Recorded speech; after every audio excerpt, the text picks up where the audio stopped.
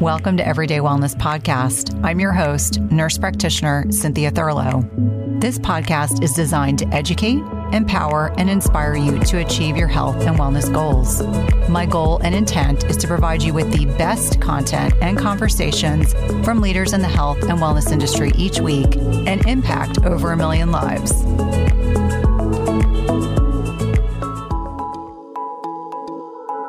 Today, I had the honor of connecting with my good friend and past guest multiple times, most recently on podcast 149 and also one-on-one, my dear friend, Ben Azadi. He is the prolific social media star and both a fasting and ketogenic diet expert.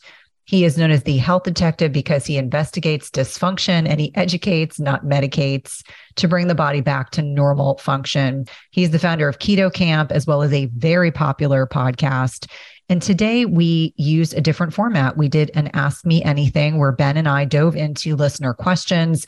We had so much fun talking about the nuances of macronutrients, fasting and supplements, as well as the role of gut health and how changing your diet and intermittent fasting can be instrumental in realigning the body's intrinsic desire to be better balanced. We spoke about troubleshooting with fasting, including insomnia-related issues.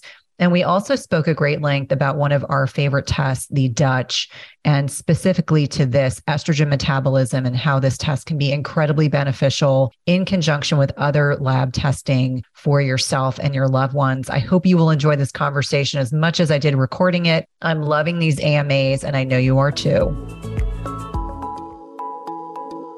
Welcome back to the podcast. Cynthia, I love that we're doing this today. We're going to have some fun. Absolutely. And for listeners, I think many of you probably know this, but Ben and I are genuinely really good, close friends inside the podcast and outside. And so it's always a pleasure to have our communities come together and foster a question and answer session. And I was just telling you before we started recording that I think this has really become a favorite thing to do, is to record with, people that have been on the podcast multiple times. There's so much synergy. There's so much alignment. And I think we were agreeing to agree on this, and we'll have to dive into all these amazing questions that people submitted. Some great questions. We reviewed them beforehand. I love that we got these different dynamics with the questions. And yeah, it's a great day when we could merge the Everyday Wellness Podcast and the Keto Camp Podcast all in one session. So let's dive right in, Cynthia. Exactly. So we're going to start with Sarita. She asked how to keep your energy up. I'm on keto and fasting, but still tired after a month of ketosis. Yeah, this could happen. The body is still going through an adaptation period, Sarita. And for most people, that adaptation period is about 7 to 14 days. For others, it could be a little bit longer. It sounds like you're in the latter category.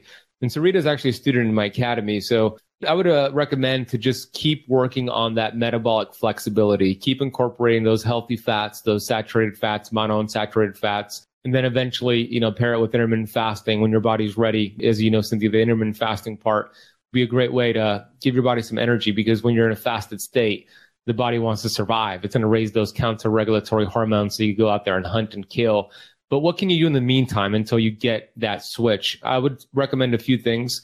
This is where I would strategically use something like exogenous ketones. And in general, I'm not a huge fan of exogenous ketones because people just like to drink them and not actually do the work. But Sarita, you're doing the work. So just to supplement with exogenous ketones like the one from Kinetic or HVMN are two of my go-to, could just be a good way to flood the body, the blood, the brain with some ketones, and you might feel a little bit better.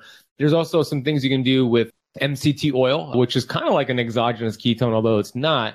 But C8 caprylic acid is the one that's most researched when it comes to energy production and ketone production. And the cool thing about these medium chain fats is that there's no bile required to break it down, no stomach enzymes. It goes right into the mitochondria for energy. I would just caveat this and say go very slow and low with MCT oil. A lot of people hear about the benefits, and I'm sure you see this all the time, Cynthia. They'll take 2 tablespoons and then they're running to the bathroom, like stomach distress, disaster pants, as Dave Asprey calls it. So start with maybe 1 teaspoon. And then if you feel good the next day, 2 teaspoons, and work your way up to 1 to 2 tablespoons eventually. And the last thing I'll add here is L-carnitine. This could be a great time to add in L-carnitine. The way that I've use it is it's kind of like a mechanism for shuttling some fat to your mitochondria, which also helps with ketone production. And then, of course, looking at the fundamentals like sleep and stress and all that good stuff, which I'm sure you'll touch upon in a second. But those are my initial thoughts, Sarita. Your body's adapting. You might want to throw in those supplements to see if it does the trick short term until you fully achieve that metabolic flexibility. But Cynthia, what would you add to this conversation here? Great responses. And ironically, some of the things you talked about, I was like, oh, L-carnitine in particular, a definitely favorite supplement. Sarita, I would say as you are transitioning to becoming more metabolically flexible, for some people, it does take longer. Sometimes it's 4 to 6 weeks or even longer to be able to effectively utilize stored fats as a fuel source. And so I think about leaning into the lifestyle. Ben's done a really nice job of identifying some things that you can do in terms of supplementation. I would make sure you're getting high quality sleep. I would ensure you're properly hydrated with electrolytes. I feel like so many individuals, when they go lower carb or even ketogenic, they don't realize that electrolyte loss can actually contribute to what we sometimes call keto flu, but it's this loss of electrolytes that will actually mimic some of the fatigue, nausea, malaise, just not feeling great. High quality options like Element or Redmond's are really nice ways to support your body. And there are unflavored electrolytes for when you're in a fasted state, and you can use the other ones in your feeding window. I also think about, where are you in your menstrual cycle? I don't know your age. So certainly if you are still menstruating, still under the threshold of the average age of menopause is 51. So if you're still in perimenopause or peak cycling years, understanding that there are going to be times in your menstrual cycle when it's going to be easier to effectively utilize a low carb or ketogenic diet and fast. And so understanding from the day you start menstruating up until roughly around ovulation, that's your superpower. Estrogen predominates, and you certainly have more metabolic flexibility and the ability to fast and go lower carbohydrate, push your workouts, et cetera, is optimized. And then kind of backing off on the fasting piece and adjusting your carbohydrate intake as you're heading into the luteal phase when progesterone predominates. The other thing that I would think about is, if you're having significant fatigue and this is persistent, is to consider touching base with your internist or primary care provider to get some labs drawn, especially in women that are still in their peak fertile years. Iron loss, thyroid issues can all exacerbate these things, and really looking at your sex hormones. I think that's always the last recommendation. If you're still having debilitating fatigue, is really what else could be contributing to it. And certainly, touching base with your primary care provider if you find that it's persistent. But as Ben said, a lot of times this is this acclimatization, process where you are getting your body primed and ready to be able to effectively utilize carbohydrates and fats as a fuel source. And that could be a little bumpy and rocky, but I know you've got great support, certainly with Ben's program. And therefore, I think, just giving yourself a little bit more time and then revisiting this if this persists with your doctor. Yeah, that's a great addition to the conversation. And let's say, Sarita, you are doing all of these things. You got the electrolytes up, you're taking L-carnitine, you've experimented with exogenous ketones, your sleep is pretty good, and you're still not feeling well, then I do agree with Cynthia. It's probably a good time to maybe get a full thyroid panel, maybe do something like a Dutch test, and maybe even explore like an environmental issue. It could be potentially, I'm not saying it is, but we might want to explore this. It might be a mold situation where there's black mold or some sort of mold in your environment, or even more of like a heavy metal toxicity issue. I'm not saying that's what you need to focus on right now, but if you're doing all the things right and you're still not getting to the point where you feel good, because you should really feel great with keto and fasting, then you might want to explore those other avenues. That's such a good point. And it's interesting because I did a podcast with Dr. Aaron Hartman last year, and 25% of the population is more susceptible to mycotoxins and mold. And that was something I didn't actually realize. I happen to be one of those people. And so you can get cumulative mold exposure. And for some people, they may never really persist with symptoms, but others can. It could be like over time, cumulatively, that could be a problem. So definitely something to kind of think about in the future if your symptoms persist, but you bring up a great addition with the heavy metals and mold or mycotoxins. It's always important to explore that. When you're doing everything right and you're just not feeling well, you got to think environmental toxicity. I know that it takes time and it takes money to do all that, but just focus on one thing, check it off, and then get to the next thing. So start with the low hanging fruit here, the salt, the electrolytes. I don't know where you're at with your menstrual cycle either, but fine tuning that. And then you could explore the other avenues and go upstream if you need to. Absolutely. Mary Julie submitted a question. What is going on inside my body when my ketones are 1.8, but my glucose is 115, 19 hours into a fast? Yes, Mary. This is a common question I see. So a couple things. Number one, your ketones are in a really good range at 1.8. And that I know that you're testing blood, so that's going to be your finger prick millimolar. So 1.8 is terrific. It's showing that your body is using fat for fuel. Now, the glucose is a little bit elevated. And my question would be this: is it trending up, or is that glucose at 115 and trending back down? Because you said 19 hours into a fast, it's at 115. But I'm curious to know, what was it 14 hours into a fast, 12 hours into it? Just was the trend going up? Was it staying at 115, or is it going down from a higher level? If you see the trend going up, because what we want to see during a fast is we want to see a gradual increase in ketones, which means your body's burning fat, which is what you want to do. And then you want to see a gradual decrease in your blood glucose.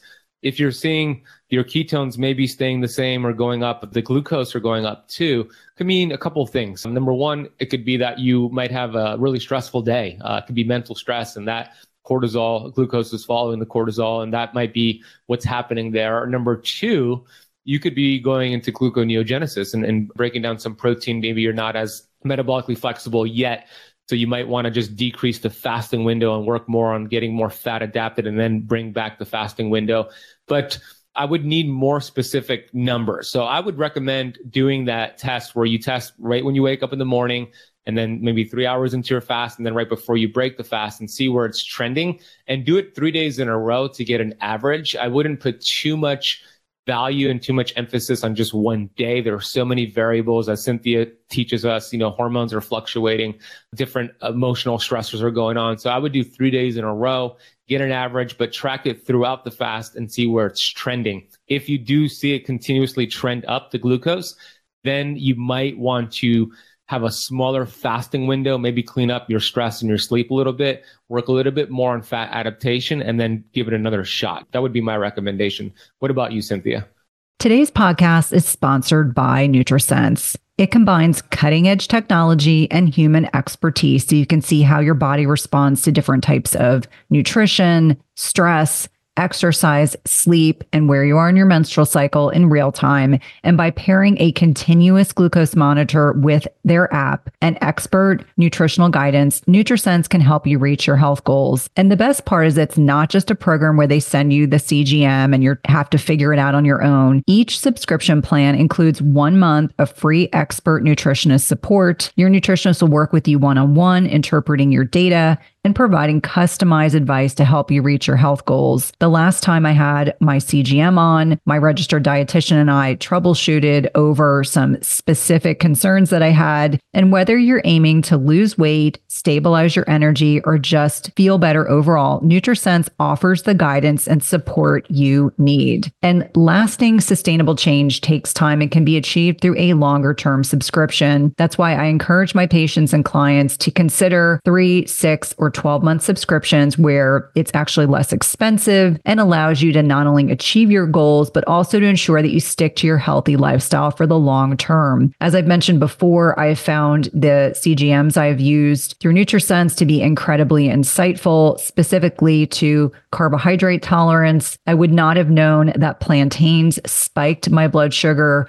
without this information. It's also been hugely helpful for tailoring to workouts and sleep quality. And so for me, even though I am metabolically healthy, I find the insights to be particularly helpful to tailor my lifestyle changes to my blood sugar. Visit nutrisense.io/EWP and use the code EWP for $30 off plus 1 month of free nutritionist support. Be sure to let them know you're a listener of the Everyday Wellness podcast when they ask you how you heard about them. This is one of my favorite ways to take care of my health and one of my top recommendations for all of my patients and clients.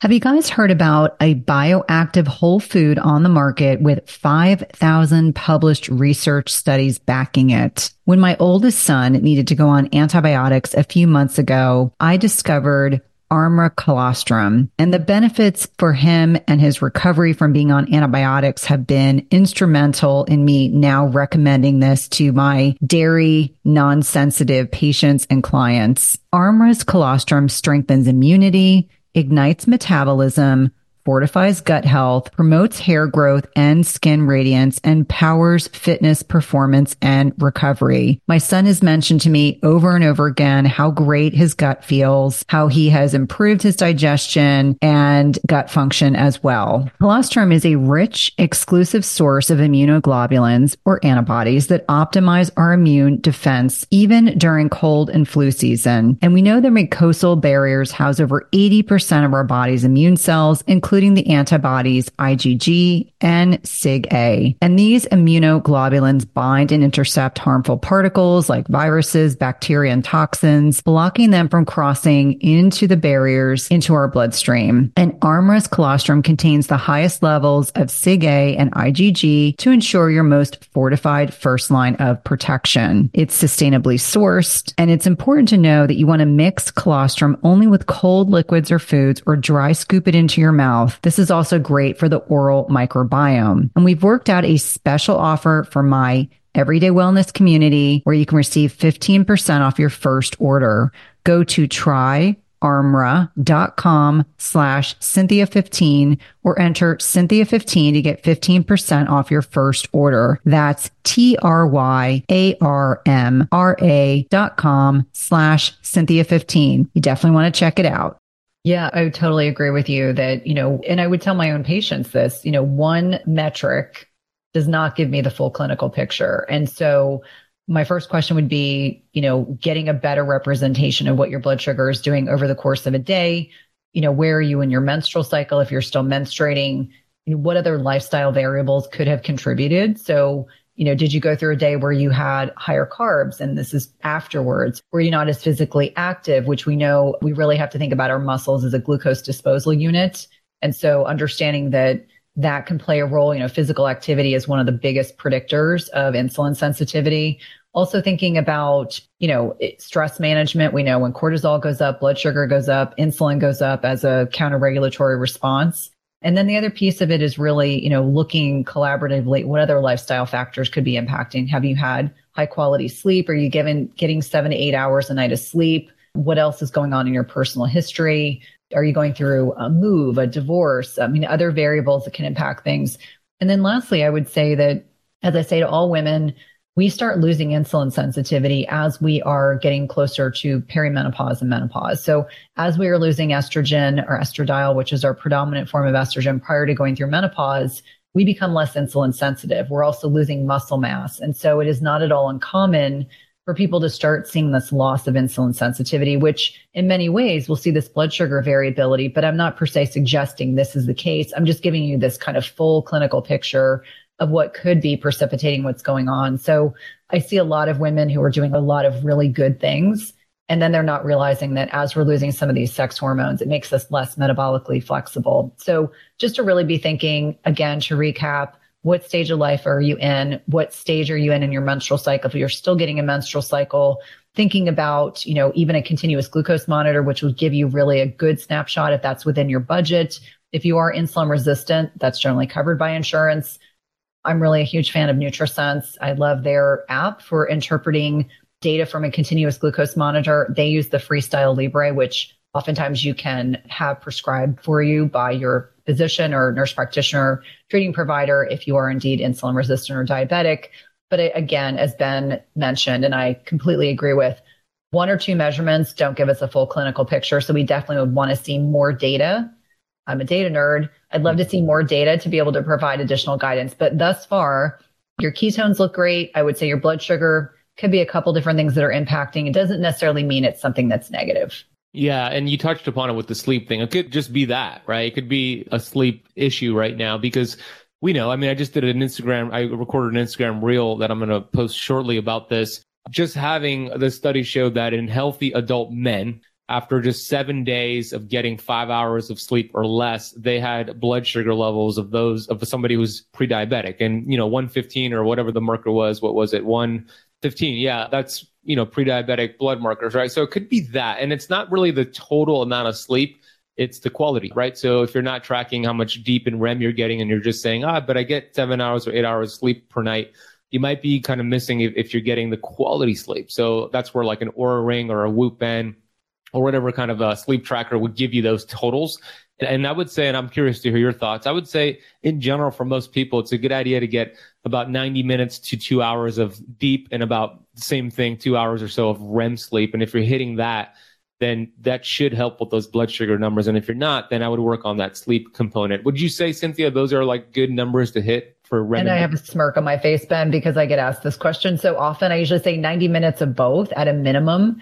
And for both those watching, both have Oura Rings on, and I'm the first person to say I'm not using the beta data that there's this new beta test. And I'm like, that's messing up my deep and my REM sleep numbers. I'm just going to stay with the old school. But I think it's very, very important to understand what impacts REM and deep sleep, and understanding that one really is for the brain, one is for the body. But if you're not getting 90 minutes, if you've got, whether it's a Whoop band or an Oura, really working diligently. And for me, I find that a lot of my women need to tap more into the parasympathetic. So more into the rest and repose side. We're so sympathetic dominant. We're go, go, go, go, go. We're those big taskmasters. And so for me, connection with nature in the morning is very helpful for this. I have a PMF mat, which Mindy actually recommended, and I completely love it. And everyone I talk to, I'm like, it's my favorite, one of my favorite things I do every day to honor my body. You don't necessarily have to have a PMF mat, but finding things that slow you down are going to be very, very helpful for helping your body get into that parasympathetic so that you're going to get high quality sleep. One other thing that I find really can impact my sleep is hydration. And so I was just back from a trip, and it was amazing to see. I can tell when I'm well hydrated because my HRV is better and my sleep scores are better. So hydration is something that's pretty benign that we don't even think about. So I just wanted to kind of add that into the sleep piece. If you have those metrics, if you can look at those metrics, they keep me honest. They really, really do. And I think they do for a lot of us. Yeah, they do. I'm also like a data nerd like you, Cynthia. So I like looking at that. It inspires me to want to improve those. It's like a game that I play with myself. And there's, one thing to put value on those numbers, but there's also another thing to actually put value on your intuition and how you feel. So I don't want to let my Oura Ring tell me how I should feel today, but I also use it as a gauge. And it's a pretty good gauge. I like the Oura Ring. So I love that you mentioned the parasympathetic nervous system, because that is so important, not just for women, but for men, people out there in this day and age. We're just so sympathetic dominant. So that PEMF Mac is a great idea. I have two of them myself from Higher Dose. Is that who you have them from too? Or I do. And the embarrassing thing is that my entire family now uses it. So when I get on it, my dogs get on it with me. Yes. Then I found my husband asleep on it one night, and he was like, this is fantastic. And so he gets on it every day. He does jujitsu sometimes in the evening, showers, comes home, and then he takes a nap in the corner. It's kind of funny. I love it. Yeah. So same thing in my household. Every morning, it's part of my morning routine. First, Natasha does it, and she does meditation while she lays on it. And the cats love it. So they just go, they are actually there on the mat before she comes in here, waiting for her to turn it on with the red light. And then I do it. And then I have my dog lay on it throughout the day as well. Now, that does cost money, but you could get similar benefits by grounding outside, just walking barefoot on grass or dirt. But I also love that you brought up the circadian rhythm part of this with the glucose.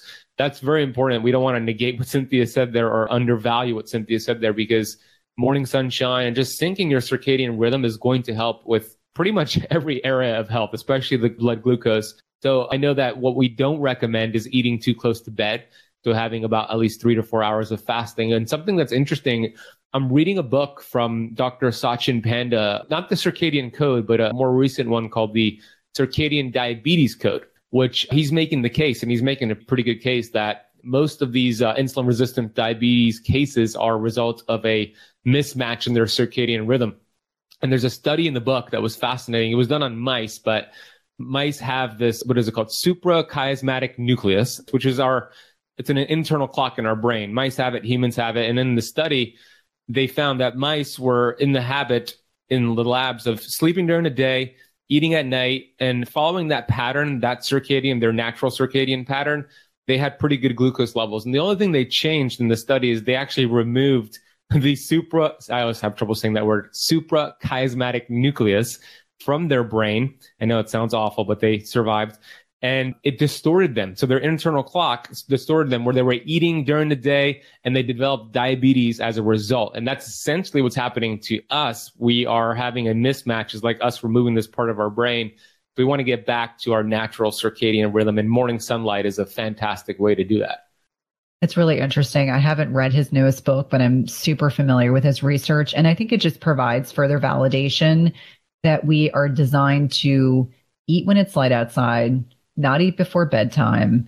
It's aligned with the way that, we've thrived over thousands and thousands of years, but it's only since the advent of light and the processed food industry that all of a sudden people are doing exactly the opposite, and in many ways to the detriment of our metabolic health.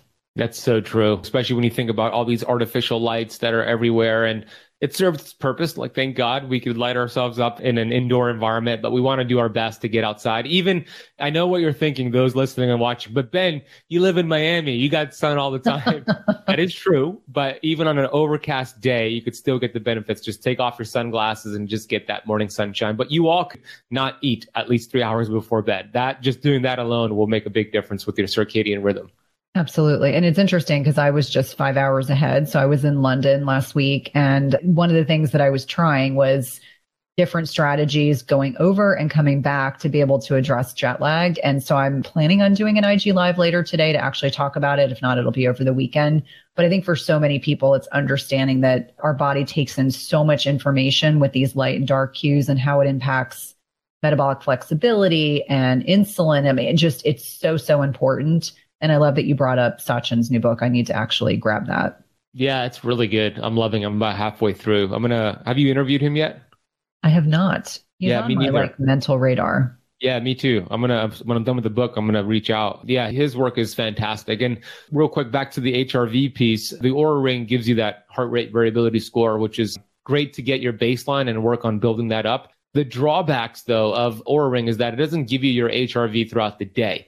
They can't, because the technology, they use light technology. And if you're moving, it's hard to capture HRV, but when you're sleeping, you're put. So it doesn't give you a good score overnight. And I don't know if you knew this, Cynthia, but there's a company out there called Hanu Health, and they created a continuous heart rate variability monitor. I'm actually wearing one right now. It's like I need to hear more about this, Ben. Yeah, it's like a heart rate strap. And on my phone, I could see exactly what my HRV is throughout the day, and it gives you different scores. So that's pretty cool to gauge, how your nervous system is. But one of the things that I've learned with that app, and I interviewed the gentleman who owns it, Dr. J.T. Wiles, is that you could significantly get into parasympathetic with some simple breathing exercise, like in a minute. I interviewed him yesterday and we did a 60-second breathing session, and I raised my HRV 133% in a minute by just breathing in. It was like breathing in for about 5 seconds and then exhaling slowly for about 4 seconds for a minute. So that might actually help with glucose numbers, just getting into that parasympathetic state and just breathing through your nostrils and get out of the habit of mouth breathing. That's really interesting. So a lot of that is stimulating the vagus nerve, and that's always my cheat. Ben and I obviously do a lot of public speaking, and sometimes I get excited before I'm doing a lot of public speaking. And so my way of, slowing my heart rate down and getting myself out of that fight or flight mode is to do rhythmic breathing. But I love that. I'll have to connect with you separately because I may be interested in interviewing this individual as well. It sounds very exciting. I think you'll love it. Yeah. Absolutely. Okay. Janie has asked, I'm always trying to get more protein within my fasting window. I try to have 2 protein-rich meals a day in an effort to reach the 100 grams per day goal, more on a really good day. My question is, how much protein can my body absorb at one time? I keep reading that the body can only absorb 30 grams of protein in any 4-hour period, or is it more important to have a certain amount of protein in a 24-hour period? Thank you. Yeah, it's a great question. Cynthia, one of your close friends is Dr. Gabrielle Lyon. So I'll let you take the question first, and then I'll just add to whatever you share, because I know you've done a lot of research on this topic. So what is your answer? Yeah, absolutely. It's interesting. So Janie, Gabrielle is indeed a good friend, and I have had many conversations with her about this. It's the amount of protein over a 24-hour period of time. I think many years ago, there was some faulty recommendations that, the protein bolus your body could handle at any one time was 30 grams. We know that's not the case. It's over a 24-hour period of time.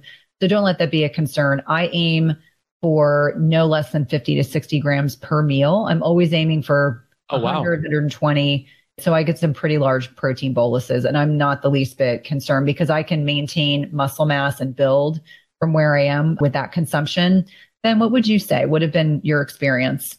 Yeah, that's interesting. I didn't know you were doing 50 to 60 grams each meal. I like that. I agree. That 30 grams is bogus. There's no truth to that. It's really over the 24-hour period. And if you do consume excess protein, if you have healthy kidneys, I mean, your body just filter it out. If you have a history of kidney disease, then you might want to take caution. And of course, none of this is medical advice. But I know Gabrielle Lyon is a big fan of having enough protein at whatever that time that first meal is and whatever time that last meal. And I think her like minimum recommendation is 40 grams. So if you're at least doing that, let's say you're having 2 meals at noon and at 6 p.m. If you're at least getting 40 grams of animal-based protein at each of those meals, you're probably going to be getting enough protein. And of course, if you could increase that, especially if you're strength training or over the age of like 60, that'll be even better. Yeah, absolutely. And this is definitely an area of great interest, I think, to both of us, because so many of the people that we work with are north of 40. And so we know sarcopenia or muscle loss with aging is a real thing, and we want to work against that. And one of the ways we do that, other than strength training, is eating enough animal-based protein. Suzanne says this is not a keto question, so if it isn't relevant, don't ask it, but we will ask it. So I was wondering if there is anything you have found to help shift the metabolism of estrogen away from the 4-OH pathway. I have tried 2 different liver cleanses and live an extremely clean lifestyle. Nothing seems to be changing it. Thank you. It's a great question. And for anyone that's listening that has zero familiarity with what Suzanne is referring to, she's referring to a test called the Dutch, where you can incorporate dried urine and or saliva, looking at many different variables. But she's specifically speaking to estrogen metabolism in the body. And there are, 3 key areas of estrogen metabolism that are looked at in this particular test: 2-OH, 4-OH, 16-OH. And rather than go down a massive rabbit hole of explaining in great detail what each of them demonstrate, we want the bulk of our estrogen to go down this beneficial 2-OH pathway. And you want to think about the 16-OH as, it's kind of in the middle. It's not good nor bad, but 4-OH is obviously the one where you get most concerned about. And this is the one that has the potential, I'm going to emphasize potential, to bind to and damage our DNA. And so I start really thinking about environmental exposure. I start thinking about the plastics in our environment.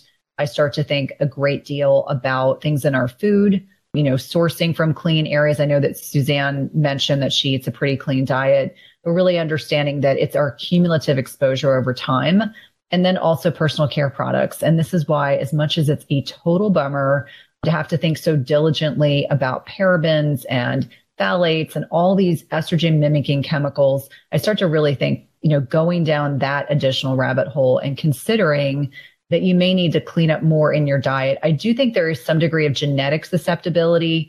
And this in particular is, the 4-OH, when I've seen them really high, I do think it's a combination of genetic susceptibility, meaning, you could have the genetics that are primed to make you more susceptible. I do think it's also a combination of personal care products, environment, and food. And then just really realizing that you have to keep those detoxification pathways healthy and optimized. And it may be that you do need to do purification programs with products that are going to support the liver, really leaning into foods that are going to support the liver, and then getting retested and obviously working with someone that can help support you in that process. Ben, are you doing Dutch interpretation in your programs? Yeah, we do. That's exactly what we look at, those 3 pathways. And we see that a lot, actually, with the 4 pathway being a little bit high. So your advice is spot on. I always talk about those environmental toxins. So get out of the habit of drinking water out of a plastic bottle as much as possible. Go glass. Think about the Tupperware, the cooking supplies, like the pans, everything in the household, and even like your detergents and soaps and everything in the household. So just start chipping away and getting and replacing it with healthier alternatives. The good news is that there are healthy alternatives out there. You just have to kind of do some research to figure out which ones they are. But I do have a question for you. In this situation, would you suggest something like DIM or just increasing, broth, cruciferous vegetables? Where would that fall into place with this? Yeah, I mean, so depending on what their phase, so we're speaking to phase 1 metabolism, and then there's phase 2, depending on what their information. So you want to think about it as a drain, like it's this drain, and phase 1, you get a clog in one area of the drain, and phase 2, it's a clog in another area of the drain. I'm oversimplifying things.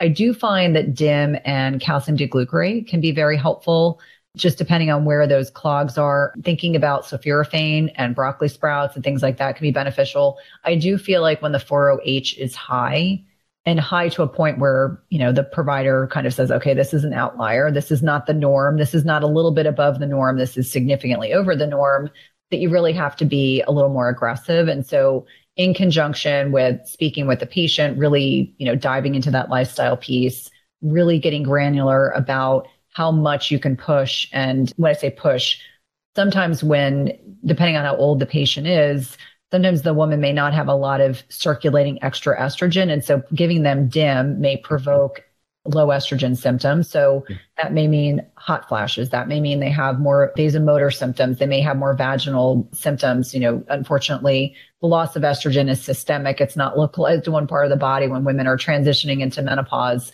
So I think it's really looking top to bottom, but definitely DIM and calcium diglucarate and sulforaphane and broccoli sprouts and all those things would definitely be part of that. But I do think it would be a multi-pronged approach, and also seeing, is this someone who needs methylation support? Is this someone that needs additional cofactors to be able to support their body? And then retesting. I always tell if the 4-OH is high, it is absolutely positively important that we are retesting. Yeah, well said. And methylation is a good idea to explore. A lot of people, they're just not methylating properly. And the Dutch test gives you an idea of your methylation too. So we definitely utilize different methyl groups and methylation supplements to help with that, especially if somebody has like the MTHFR gene. They really need some support, maybe a B vitamin complex. But yeah, looking at the full picture. And I'm glad you said that and you explained it so well, because if somebody just goes on like Dr. Google, maybe they get a Dutch test and they see their 4-OH is high, they might say, oh, I'm just going to go on DIM, but that might not be the best solution for you. That actually could create a lot too much estrogen being lost and those low estrogen symptoms that you mentioned. So that's where it's important to have a practitioner look at the full picture like Cynthia just described and then make those custom recommendations. So I'm glad you explained it like that. Well, thank you. And I think one of the things that's important that I'll just tie into the Dutch is that the Dutch is probably one of the most complicated tests that I've ever worked with. And so sometimes I get calls from physician friends that want me to review Dutches. So I always say that it's important to work with someone that's looked at a lot of these, because it takes time to become proficient at interpreting them.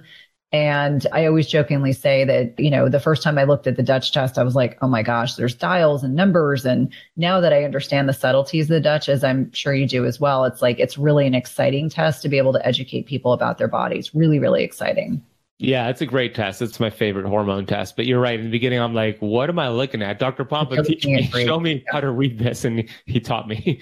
Exactly. Okay. Next question is how to use fasting to help with candida. This is Karen's question. Yeah. Well, when you fast, especially like a prolonged fast, let's say past 24 hours, your innate intelligence, your body is going to be starving down bacteria, good and bad in the gut, including candida. Like candida feeds off of food, feeds off of sugar, feeds off of heavy metals as well. So when you're in a fasted state, there's not a lot of food for candida to feed on. So naturally, you're going to probably a decrease in candida because you're starving it off. That's where it could help. But here's the thing. You want to make sure you break the fast properly and like refeed with like prebiotics and maybe even probiotics. So sauerkraut, kimchi, you want to break it the right way and not just break the fast with like a donut or a pizza and just feed them all again. You might feel awful too. So depending on how long you fast, you'll get more of the starving down, which can, by the way, result in some die-off symptoms. So just keep in mind that might be the case as well. So you might want to go low and slow and kind of build that fasting muscle up. But that's how fasting could help. And what are your thoughts on that, Cynthia? No, I think you bring up such good points. I would say that, autophagy, which is this waste and recycling process that goes on with fasting, can be very beneficial, not just for candida, but any type of opportunistic organisms, whether it's parasites, worms, God forbid, dysbiosis, all these things that don't belong but have found their way into our digestive system.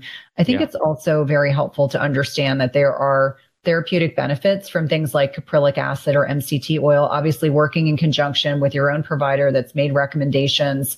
Therapeutically, I will oftentimes say, having some MCT oil or caprylic acid can be very beneficial therapeutically for killing off the candida. And I love that you brought off, and this can happen in any antimicrobial program, but understanding that you have to have biofilm disruptors. So each one of these opportunistic organisms, they will adhere to the cell wall and they create a biofilm. And so part of you want to break up the biofilm and then you want to have something bind to it so you can get rid of it. Very, very important to understand that A biofilm breaker and a binder are critically important when you're working on these protocols. And understanding you may need more detoxification support, more dry brushing, sweating, sauna, exercise, rest while you're going through these protocols, because the die-off is no joke. I'll be the first person to say that, we were just talking about the Dutch and phase 1 and phase 2 liver detoxification. And sometimes when you do these protocols, if you're working with someone, they're already thinking ahead that has the potential for being an issue. One of the reasons why we use binders and why we use biofilm breakers is to help support the body in addition to everything else we're doing. So really understand there's a very comprehensive approach. We definitely want to be careful and conscientious. And I agree with you wholeheartedly. Low and slow is always the way to start, because you never know. You could speed up phase 1 and phase 2 comes to a crashing halt, and then you're not going to feel very good. That has happened to me personally. It was pretty miserable until we had figured out what was going on. Yes, you don't let Cynthia already went through the pain. You don't have to go through the pain. Learn from Cynthia's lesson. And you're right. I see that all the time. So low and slow, you always want to think of this as a muscle that you're developing, over time. And you could definitely get yourself there in a short amount of time, but just don't do it day one. So that's very important. Exactly. I have a great question from Michaela. I was recently diagnosed with gallstones. Apparently I have one blocked duct. I did some research and found saturated fat is not supposed to be so great for this condition. I plan to do a gallbladder liver flush, which will take care of the stone issue. But until then, what would you recommend I eat? I still want to be keto. I finally achieved metabolic flexibility and I'm fat adapted. And it just makes me want to cry to think that I have to go back to eating the other way. I do not want to do that. Do you have any thoughts for me at all on this, Ben? Thank you so much. Yeah, Michaela's in my academy, and I know that she's having that challenge right now. So yeah, absolutely. You definitely don't have to go back to your old, carbohydrate ways. But here's the thing. When I interviewed Dr. William Davis, author of Wheat Belly and other incredible books, Super Gut, we talked about this. We talked about the gallbladder, gallstones, obstructed bile ducts, and why a lot of doctors, conventional doctors, think it's a saturated fat or a fat issue, and why that's a big misconception. It's actually your body got so used to being a sugar burner and eating carbohydrates. Now you've increased your fats, including saturated fats, and you don't have the proper efficiency or enzymes, the proper bile flow, bile acids to start breaking it down, which can actually lead to those symptoms. And that's where they're telling you it's because you incorporated the fats that's causing it, but it's really because you stayed away from the fats for such a long time. Your body kind of forgot how to break them down. So what do? Yeah, I think a gallbladder flush, awesome. That's a great idea, but you want to go really low and slow. You want to actually have smaller meals, more spread out throughout the day. I wouldn't practice OMAD, 1 meal a day. I wouldn't even do 2 meals a day with 2 big meals of fats. I would have 3 to 4, maybe even 5 meals that are smaller, and give your gallbladder, give your liver time to adapt. It might take a month. It might take a little bit longer. In the same time, you could take some bile salts. You could take some digestive enzymes. Definitely increase your digestive bitters. We talk a lot about that, Cynthia, right? So arugula, lemons and limes, even like high quality coffee, artichokes, apple cider vinegar. Find ways to support the liver, find ways to support the gallbladder, have those meals that are smaller. And this is the only time I would probably recommend like smaller, more frequent meals, back to like the personal training days. But in this scenario, you don't want to have a whole bunch of fat in one sitting. You want to spread it out, give your gallbladder and your liver time to adjust. And over time, it will. I know that it will. I don't know how long it will take, but definitely it will over time if you just put that protocol into place. What are your thoughts, Cynthia? No, such a good point. And I wish I could say that this is not uncommon, but I do see a lot of women in particular that start doing a lot of healthy fats after eating a standard American diet. And sometimes they'll get stuck in keto, or they'll get stuck like plateaus. Obviously, having gallstones is an inconvenient and uncomfortable thing. And I'm so sorry to hear that. I can't speak to a gallbladder liver flush because I've never advised anyone around that. However, I love the idea of lower fat, leaner meat and items to be incorporating into your diet and supporting your body in additional ways. Ben brought up bitters. I think about oxblood, bile salts. I think about, incorporating those bitter foods that are going to be able to support your body very gently. And then, really understanding that when you were eating a standard American diet and transitioned to a ketogenic low carb diet, and you're incorporating less processed foods, but your body has had a lag. There was this period of time when it was probably functioning fairly optimally. And then when you're eating a more processed diet, your gallbladder and You're just not breaking down and emulsifying healthy types of fats. And so it's just become inefficient. It's kind of like, the gallbladder has just been on hiatus, and now we're asking it to come back and play in the Super Bowl, and it's just not ready. So I think on a lot of different levels, it's understanding that it's not the saturated fat per se that is creating the issue. It's probably the incorporation of, these healthy fats. Your body's struggling to help and break them down. And you just need to kind of, back off a little bit on the accelerator. I do agree with Ben that you probably want to have smaller meals with less fat. So maybe you're having leaner meats, chicken breast, filet, cod, leaner meats and fish that are going to make it a little bit easier for your body to assimilate. And hopefully, in conjunction with working with your healthcare practitioner, you'll be back to feeling better very soon. That's a great analogy with the Super Bowl. Well, the Super Bowl is coming up in just a few days. So perfect analogy. Yeah, you're right. You have this football player, the gallbladder, who has been on hiatus, retired for 10 years. And now you're like, hey, you're starting in the Super Bowl in 3 days. You got to get ready to go. That's not going to be fun. So you got to train that player. You got to train the gallbladder. And what we just shared is exactly how you train it. Exactly. At some point, we've all been sold a big fat lie. It's called the protein misconception. So starting in the 1980s, we all believed that more protein equated to more muscle growth. And I'm here to tell you it's a big misconception. This has a great deal to do that our body can only absorb protein that's broken down into smaller building blocks called amino acids. It doesn't matter if you're consuming 30 grams of protein or 300 grams of protein. If you don't have a sufficient supply of enzymes to digest the protein, your muscles will ultimately be unable to use these as vital building blocks. That's why it's crucial you take a high quality digestive enzyme. The one I trust and use myself is called Masszymes by Optimizers. Masszymes is a full spectrum enzyme formula with more protease than any other commercially available product, with 5 different forms of protease. Plus, it contains all the other key enzymes you need for optimal digestion. If you're experiencing bloating, gas, or digestive distress, a contributing factor can be that your body is no longer producing as much digestive enzymes. And you can try Masszymes today, risk-free. They have a 365-day full money-back guarantee and is the gold standard in the industry. Go to bioptimizers.com/Cynthia. That's bioptimizers.com/Cynthia and use promo code Cynthia10 for 10% off of any order. Again, that's promo code Cynthia10 for 10% off any order. Do you find yourself struggling to get a good night's sleep? If so, you may be dealing with a hidden mineral deficiency. It is not at all uncommon in perimenopause and menopause to deal with sleep challenges. And we know that one of many contributory reasons for poor sleep can be a reduction in specific minerals that help regulate sleep quality, including magnesium, which is involved in GABA, which is our body's main calming neurotransmitter. We also know that we need potassium to create melatonin. And this is a hormone that is a master antioxidant, but is also utilized to help induce sleep. We also think about things like zinc, which can balance excitatory neurotransmitters like glutamate. And if it's overactive, meaning if your glutamate levels are too high, it can prevent your brain from becoming more relaxed and inducing sleep.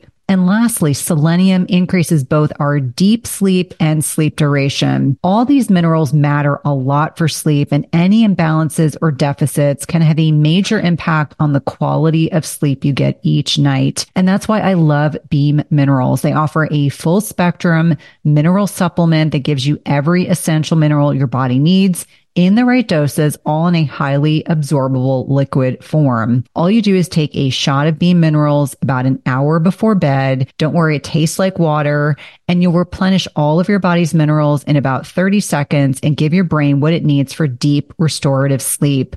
I've been using this product over the last several months. I've really been impressed with the improvement in my sleep metrics, which I like to share on social media with my followers. And if you want a simple way to improve your sleep, head over to www.bminerals.com and use code Cynthia for 20% off your first order. That's www.bminerals.com and use code Cynthia for 20% off your first order. Next question is from Lena. I've been doing strict keto with OMAD for 3 months, but my last blood work shows my GGT is very high, 92 in Canadian measures. Could it be too high because of fasting? This is very similar to the previous question, Michaela. I don't know if you're also doing fasting with keto. And if that's the case, if you have incorporated more fats, then it could be the similar issue with Michaela to go low and slow and, add in all the things that we suggested.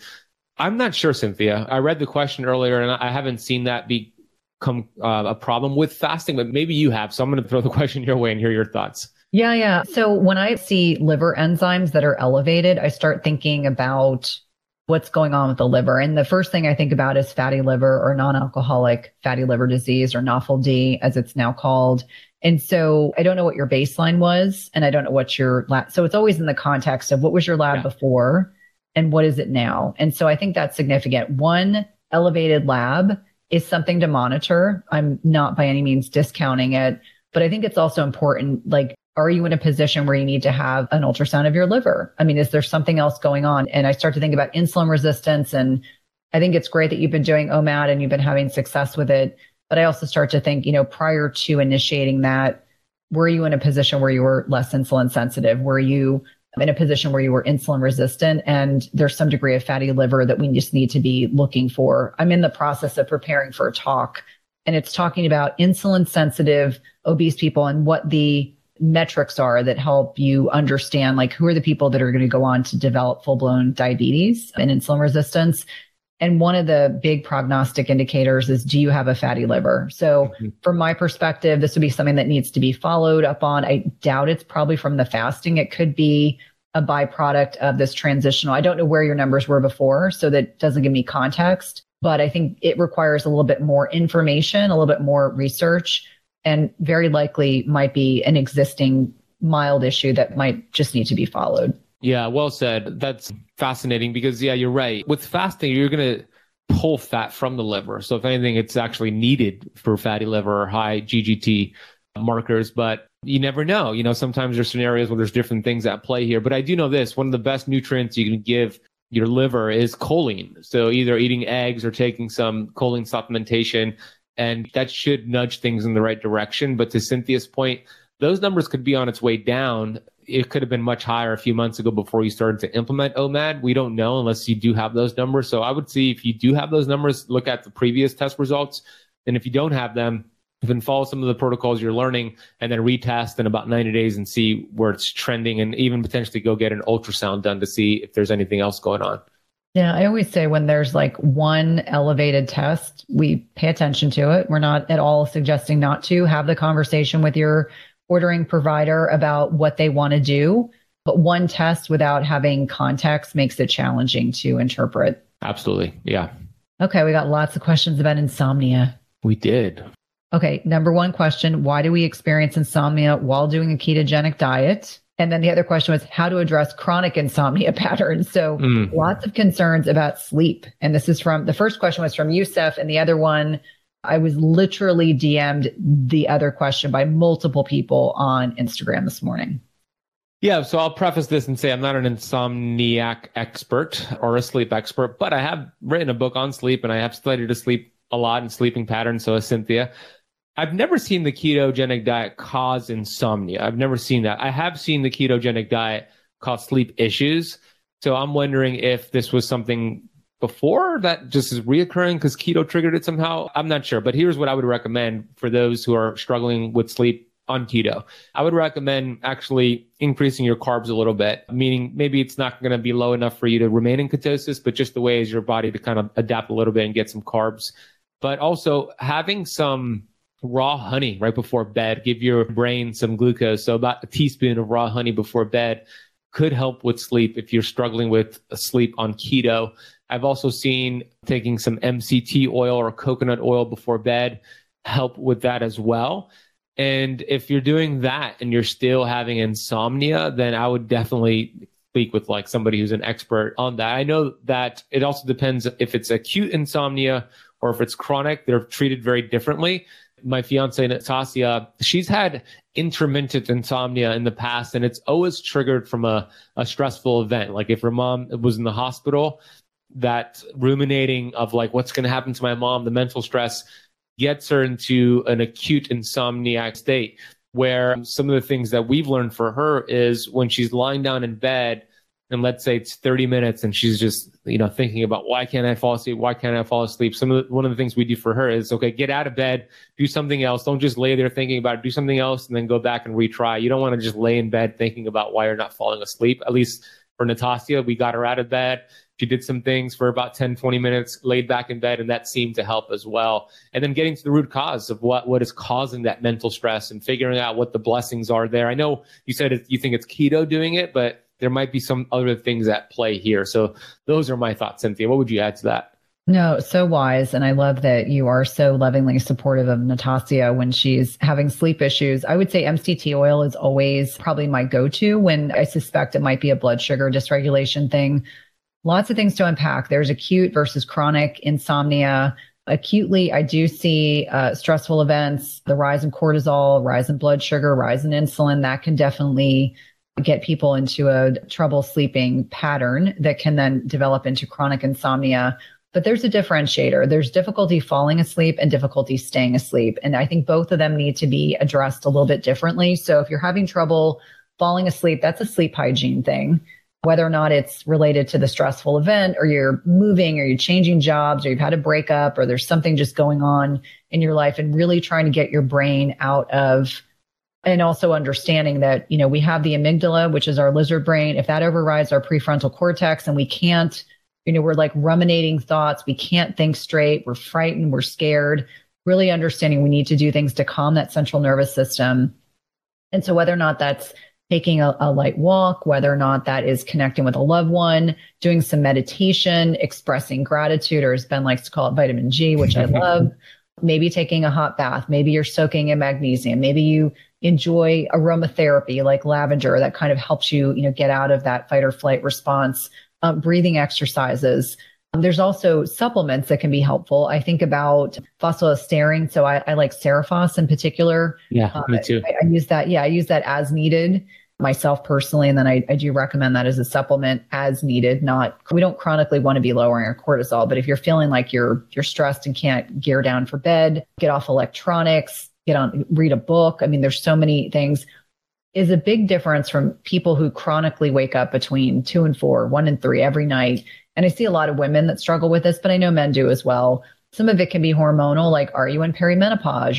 Your ovaries are making less progesterone. Progesterone is this inhibitory hormone that's designed to be relaxing and sedating. And, I'll see women that are waking up in the middle of the night. They're more anxious and depressed, and that can be a byproduct of this loss of progesterone. The other thing to mention is, yes, our adrenal glands kind of step in to help support with progesterone production, but then we become a little less stress resilient. So if you have a stressful event, it can make it much harder to manage and mitigate the stress. It doesn't mean you can't handle stress. We're just not as good at it. The other thing to think about is, get your hormones tested. Is it a progesterone piece? Because I see a lot of therapeutic benefit from transdermal or even compounded bioidentical progesterone. I jokingly tell my functional medicine doc that I will be taking progesterone until the day I die because it has such a great net impact on my sleep quality. And there are lots of foods that can help with progesterone support in the body, but they're not going to replace the hormone. So just something to think about. Beyond that, I think about blood sugar dysregulation. What's your meal plan like? Like there are ketogenic low carb treats. And I think for a lot of people, they assume, oh, I'm eating ketogenic diet, but I'm eating keto junk. It's still junk. We want to make sure that our meals are fortified with healthy fats, protein, and non-starchy carbohydrates. The other thing is sometimes I do have some women that they're too low carb and that disrupts their sleep. So experimentation with carbohydrates, maybe you have a little bit of carbohydrate with your dinner. Maybe you're trying the MCT oil. I think there's a degree of experimentation. And then also understanding if you wake up in the middle of the night, what are you doing for that? I do find things like myo-inositol can be very helpful for not only inducing sleep, but also helping if you wake up in the middle of the night. And actually Huberman Lab talks about how it's part of his sleep stack. So I always say, another objective opinion, things that can be very helpful for falling back to sleep. I think about GABA. I also think about L-theanine. And if you're noticing, I'm talking about single ingredient supplements because I do see the value in supplements if you're doing all the other lifestyle pieces first, and then you can targetedly add them in. So those are the things I really think about. But the good and positive thing is that personally and professionally, we can work on sleep stuff absolutely positively. Obviously, if it persists, I get concerned about the net impact on blood sugar regulation. I know we touched on that earlier. I think about appetite and satiety. When you don't get high quality sleep, you don't crave broccoli, you're going to crave junk. And just thinking about cumulative net effect. One thing I do see, and I'm starting to talk more openly about it, is this over fasting, over restricting, over exercising paradigm. I call it the triad.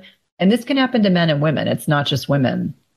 And so really understanding that you could be overdoing it unknowingly. And then the last piece I would add to that, just being mindful of time, is where are you in your menstrual cycle? So if you are a week out of your menstrual cycle and progesterone is lower, that could exacerbate sleep. Obviously, if you're male, that's not the case. But I just wanted to make sure if there's anyone listening that's trying to kind of put all these pieces together, definitely wanted to make sure that that was not an issue. Anything else that you would think of, Ben? It's a great list of things to consider. Great list. I'm also a big fan of the Cerephos, the phosphatidylserine, as a way to calm the adrenal glands. Something that I would add to what you shared is that if you find yourself consistently waking up in the middle of the night between like 1 and 3 a.m., that could also give clues to the liver. That's in Chinese medicine as the liver time. And sometimes when the liver is sluggish and overwhelmed, then it could be working very hard and it has this cortisol response in the middle of the night and you're just wired and tired laying there. So taking some binders, doing potentially a coffee enema, finding ways to support the liver. We've mentioned a lot of ways during this episode.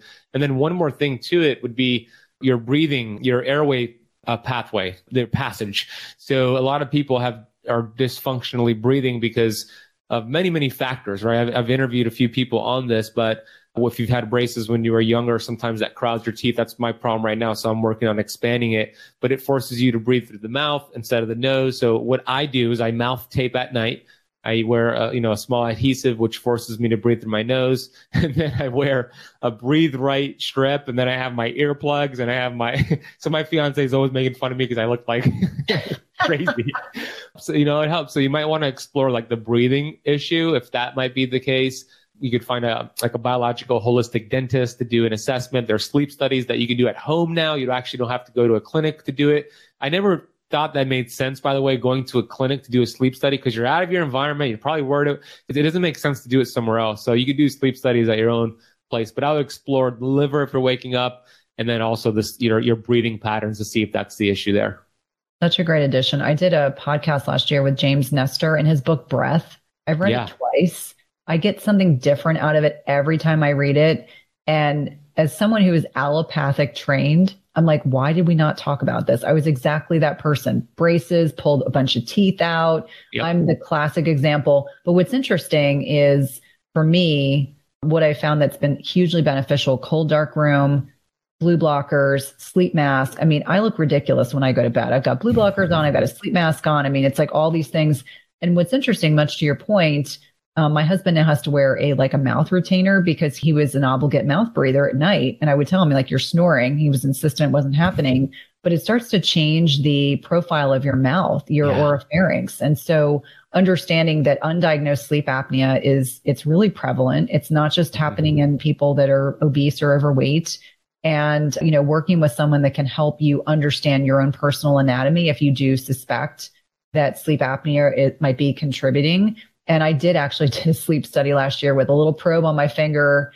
And yes, you can do them from home now. They're very inexpensive and they really provide some really great information. So I'm glad that you brought that up. Yeah, it's so important, so very important. Like your husband, I was a chronic mouth breather too. And that was because I had, a couple of wisdom teeth pulled out, had braces for a long time. And then I ate a standard American diet, so mushy diet. And then my teeth got crowded. And naturally I started breathing through my mouth because I had less room for my tongue and just less room for my nostrils to get enough oxygen. So I became a chronic mouth breather. So I'm working with my biological dentist right now. I've been wearing this damn thing for 3 years, but it's a palate expander where I wear it every night, up and below, two little pieces of device, but it's slowly expanding my palate to change that facial structure so I could naturally breathe through my nose. Because to your point, a lot of people have undiagnosed sleep apnea or just breathing issues. And the solution is not to go on a CPAP or supplemental oxygen. As a matter of fact, like when you get on those, it actually makes your own natural mechanisms for oxygen lazier. And you actually are just relying on something exogenous. And as you're teaching your body not to do it naturally. So I'm not saying to get off that if you're using it now, but I'm saying you want to get to the cause, and that is proper airway passages. Well, we have one last question. And this question is from Mary Jo. I take Cynthia's creatine supplement powder. Can she clarify when is the optimal time of day to take it? Before, during, or after working out? Should it be taken on rest days, during the fasting window, etc.? Thank you. Yeah, so that's your question. Yeah. So what I would say is I take creatine in my feeding window because it will technically break a clean fast. I do recommend that women supplement every day, in particular because we have less endogenous creatine stores in our bodies, 70 to 80% less. It is absolutely essential that we are taking creatine exogenously outside our body because we can't get enough in our foods. Like it would be great if I could just eat enough steak and eggs and that would do it for me. So when you say 70, 80%, you mean less than men? Is that what you're saying? Yep. Okay. Interesting. Yeah, so we have less. And what's interesting is you look at the research about women's menstrual cycles. So there's time in our cycles where we need more creatine. And there's really good research supporting its use in perimenopause and menopause. So I always remind women, I think many of us thought of it as a bro supplement, like it's a gym bro For thing. sure. Yeah. And we know based on research, women need 3 grams a day, men 5. And if you're vegan or vegetarian, you actually need more because you're not eating that animal-based protein. But yeah, it's really easy to take it daily. You know, my product in particular blends seamlessly into water and anything else. So it's really nice. But yeah, creatine is my surprise supplement. I think it's, for me personally, I always like to share this, but you know, being a menopausal female and being able to consistently lift more weight week to week. So we're at a metabolic disadvantage in menopause. As we've lost testosterone and estrogen, unless we're on HRT, it's harder to build and maintain muscle. And so for me to be able to get in the gym and do that every week really speaks to the fact that it works. And there's a friend of mine who's 70 years old. She's a clinical psychologist. She's 90 pounds. And she was showing that she did a 300-pound leg press in the gym. She was like, if anyone can build muscle, I can. And so I love knowing that a lot of people are deriving a lot of benefit from it. That's amazing. So interesting. Okay. So 3 grams for women, 5 grams for men. Vegans need more. That makes sense. What is it about the creatine? So you're saying it breaks the fast. You're saying it's best to have it during your eating window. What is it about the creatine that breaks the fast? It activates mTOR. There's a glucose response. What is it about it? Well, it's a kind of upregulates ATP production. So in a lot of ways, it's like an amino acid. And so I remind people that, you know, there are people who are like, that's the only time I can take it. I'm like, that's fine. Yeah. But it's with the understanding that we want to optimize when it's consumed. It doesn't have to be consumed while you're exercising. We just know that we want it to be consumed in your feeding window. And you really just need that 1 dose a day, just really easily.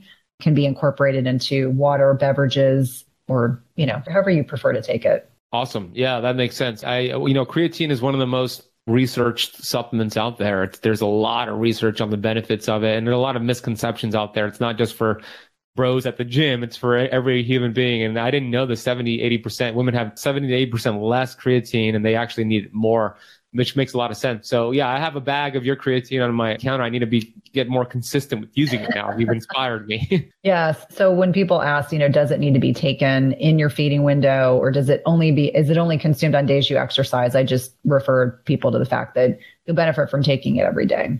Yeah, it makes sense. Awesome. Are there any other supplements, Ben, that are part of your like day-to-day existence, like your must-haves? I'm just curious. I'm asking Ben a question now. Yeah, I love it. I'm a big fan of supplementation from like quality supplements, just because, you know, the soils are so depleted and we're just not getting enough quality vitamins and minerals from the food we eat, even if we're eating organic, like I tend to do. But the way I see supplements as a rotation. I like to rotate supplements. I think everything in nature is cyclical. I mean, you talk about women's menstrual cycle, it's cyclical. I mean, we have different seasons. So with supplements, same thing, especially supplements with herbs. and mushrooms, your body could develop a tolerance to it and you start losing the benefits. So I'm a big fan of supplement rotation in general. So the ones that I definitely use more than others would be a magnesium, whether it's like an upgraded formulas nano or a magnesium blend, but a magnesium because we're just so depleted in that. The magnesium is a go-to. I also love Zach Bush's. I actually have it on my desk. I sip it throughout the day. Ion is something that I drink throughout the day. It just helps with your tight junctions. What is it? And then it depends. If I'm traveling, I'll take some like immune support, like a vitamin D complex and some quercetin, liposomal quercetin, etc. What else is a go-to for me? Now it's creatine. You've inspired me to stay consistent with creatine, so I'll be on that. And I think those are the ones that are like my go-tos on a consistent basis. I'll rotate things like vitamin E and other sources, antioxidants, et cetera. But those are like my staples, the magnesium, the ion, and now it's going to be the creatine. What about you, Cynthia? To be honest with you, I rotate too. In fact, my family, I'm like, don't ever touch the supplement cabinet because I have it specific order. Strategically aligned. And ironically enough, my functional medicine doc likes me to stop everything before I come to see him. And I always remind him, I will stop everything but my sleep support. So yes. Me, definitely magnesium. I use adaptogens as needed. So whether or not it's ashwagandha, rhodiola, relora, depending on what my stress is like, definitely for me, it's the sleep piece. So myo-inositol, without question, GABA, L-theanine, those are typical, and some melatonin because I'm of that age and it really makes a big difference. So for me, those are kind of the non-negotiables, and everything else, like especially when I travel, I might add in some binders. I might add in, same with you, some immune support. There's a product by Designs for Health that's literally like 6 supplements in a little bag. And so I just take those with me when I travel. But more often than not, I try to think about less is more. Like I never want to be on too much. Like occasionally I'll take a probiotic, but I don't do that consistently because I try to get it from my food. And I do think that's important. And the other piece I would say is that there's a degree of supplement fatigue that I think everyone can experience. So if you're feeling like you're overwhelmed, that's a good sign that you need to like definitely pare down and simplify things, because no one wants to be on 40 supplements. Like I've had points in my life when I've been on that many, and it's like a second job trying to figure out what I need to be taking. And God forbid I leave my house because I have to have all these supplement containers, and I'm fine doing that on the short term, but I don't want to be going to a state of craziness every time I travel. Yeah, well said. It is like a second job with a time commitment, and then you might need a second job because of the money to exactly. take all those on a daily basis. It's really expensive. So what I always say is buy the best quality you can afford and try to keep it simple. Like trying to find a simplified regimen, I think makes a big difference. Yeah, in general, like Sundays are a day where I take no supplements, I drink no coffee. It's like a day to just like not have any of that. So I think it's a good protocol to have that in place. I love that. It's interesting. I typically drink green tea most mornings of the week, and I've kind of gotten out of the habit because sometimes I sit down and I'm like, I don't want to be in the midst of drinking green tea, and then I have to get up and, pee while I'm doing all these calls back to back. But I'm reminded that there are benefits in these plant-based compounds. So I think, I love that you take a break from coffee, once a week. And just like myself, I don't ever want to be dependent on caffeine to be able to get through my day, which is why I try to not do it every day. But I'm definitely one of those people, like I can consume quite a bit of caffeine and not have trouble sleeping. So it's also that other piece of kind of figuring out what works for you or what doesn't, for that matter. Exactly. What a great bonus question there. Yes, absolutely. Well, Ben, as always, it's a pleasure to connect with you and our listeners, both on Keto Camp and Everyday Wellness. If you love these conversations, these very organic conversations from our communities asking us to answer questions, please let us know. I certainly enjoy these interactions. It's kind of nice as a podcast host to have like a truly kind of organic conversation flow, etc. It is super nice. I enjoyed it. Well, let us know. Leave a rating and review on our podcast saying, hey, do a round 2. Ben and Cynthia, do a round 2. Let us know if you enjoyed this. We sure enjoyed it. So we would love to do a round 2. So we want to hear from you. And Cynthia, I love what you're doing. It's always a pleasure to collaborate with you. Can't wait to see you in person again and share another stage with you, share another steak dinner with you, whatever it is. I can't wait to see you again. Absolutely. I think I'm going to see you in Denver. Oh, yes. I'm going to see you very soon. Actually, that's true. So I can't wait. Awesome. All right, Cynthia. Thank you so much. Thanks. You too. If you love this podcast episode, please leave a rating and review, subscribe, and tell a friend.